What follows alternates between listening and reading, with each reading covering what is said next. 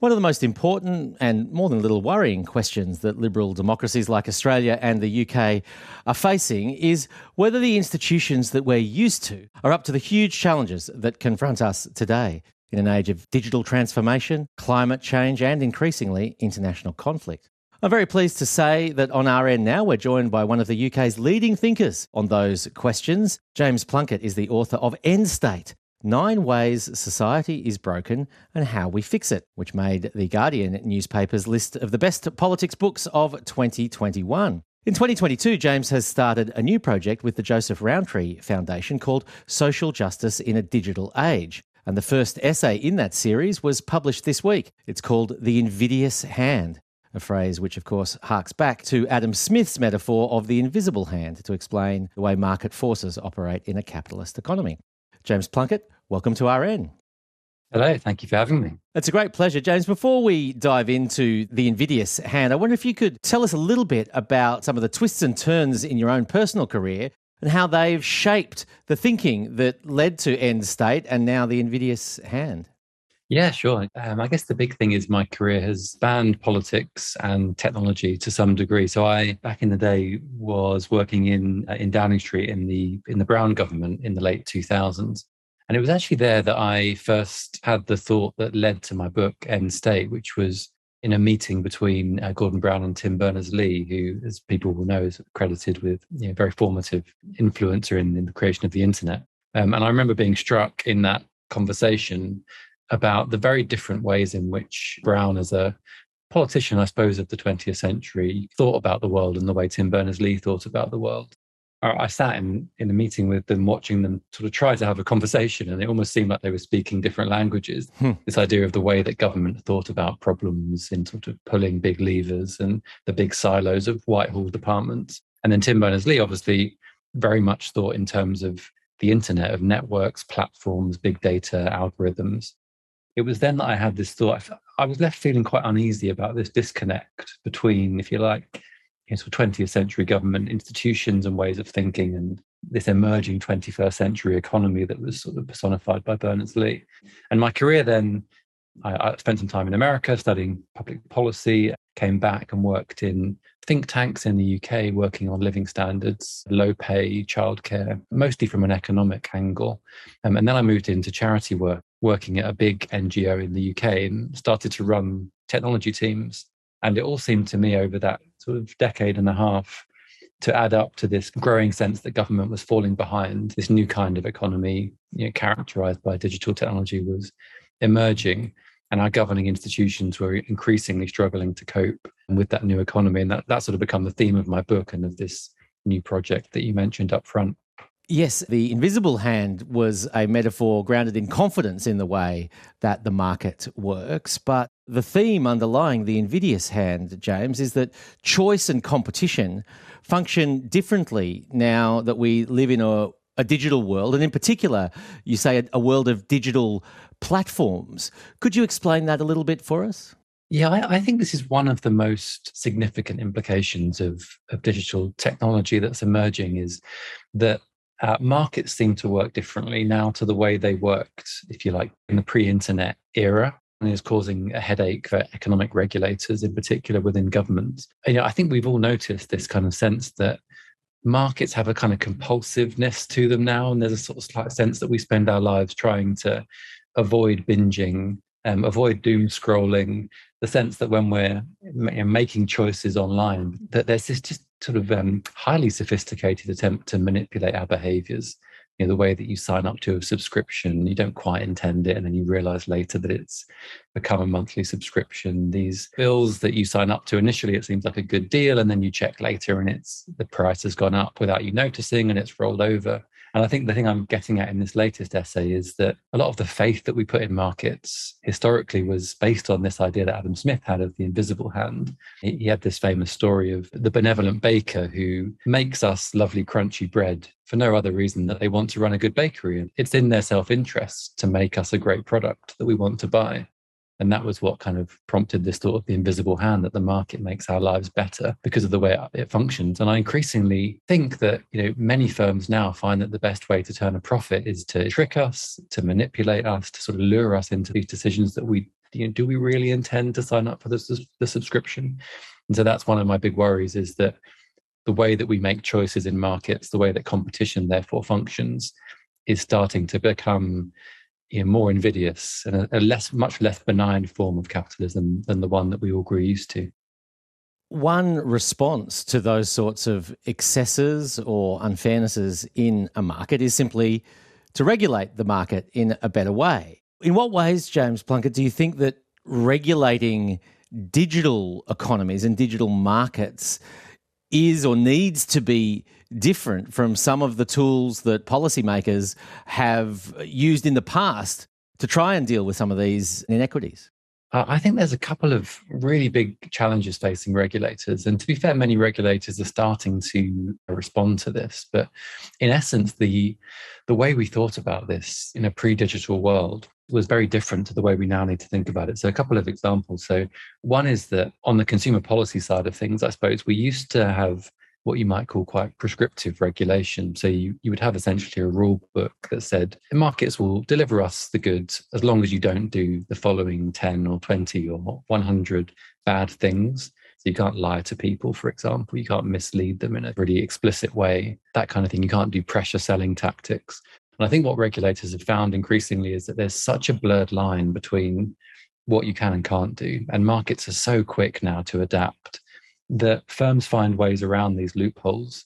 And so one thing regulators in the UK, at least, and I think this is true internationally, have found is they just kept having to add more rules. And they were in a kind of cat and mouse game with firms. As firms found new ways to break the rules, they would add more things that were banned.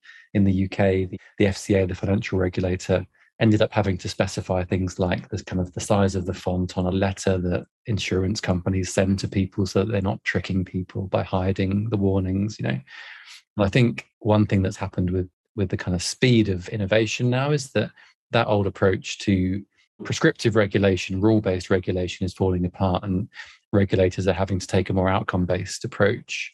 The other big theme, I think, is on competition.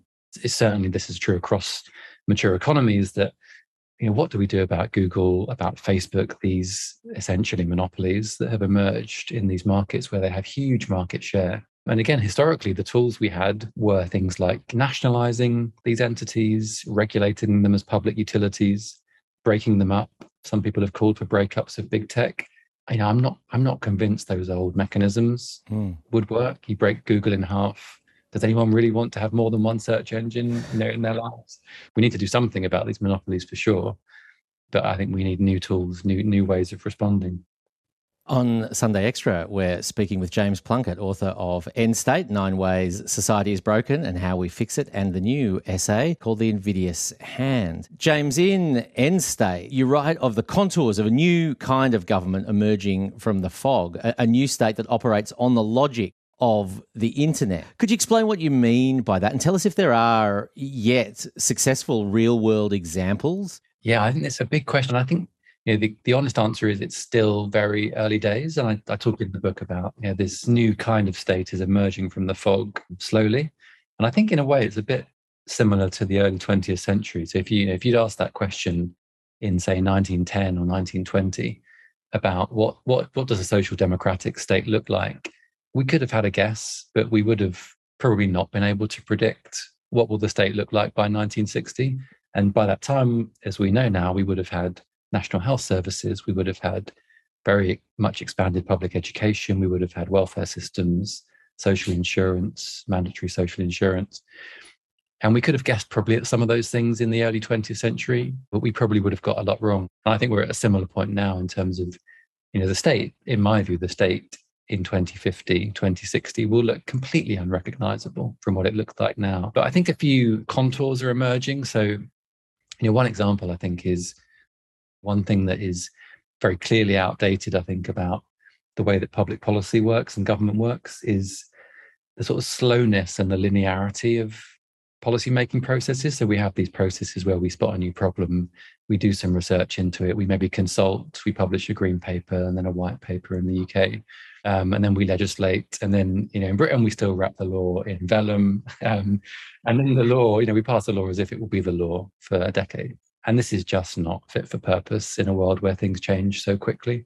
So I do think part of it is about being able to operate as big digital companies do now, with agility, and try something out, test it, see if it works, tweak it, see if it works, tweak it and iterate. I think that's quite a big part of it.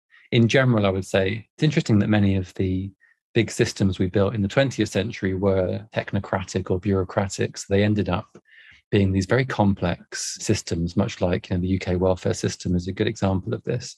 And those very complex systems, I think, are just struggling to cope with the complexity of the modern world. So personally, I think this is why ideas like a universal basic income, where you would have a much simpler, flatter approach to public policy. Personally, I think that kind of direction of travel is probably the one that we'll head in. You definitely tackle big themes and challenges with historical perspectives in your book and your essay, James. But listeners might be surprised to hear that the Invidious Hand has a section about Pokemon Go. Why did Pokemon Go attract your attention? Yeah, I'm very interested, in where things are headed. And I think we are in the opening credits of this movie in terms of how technology is going to change our world. And we get occasional glimpses at what the future will be like. And I think one glimpse we had, oddly, was, I think it was 2016, 2017, when Pokemon Go took off.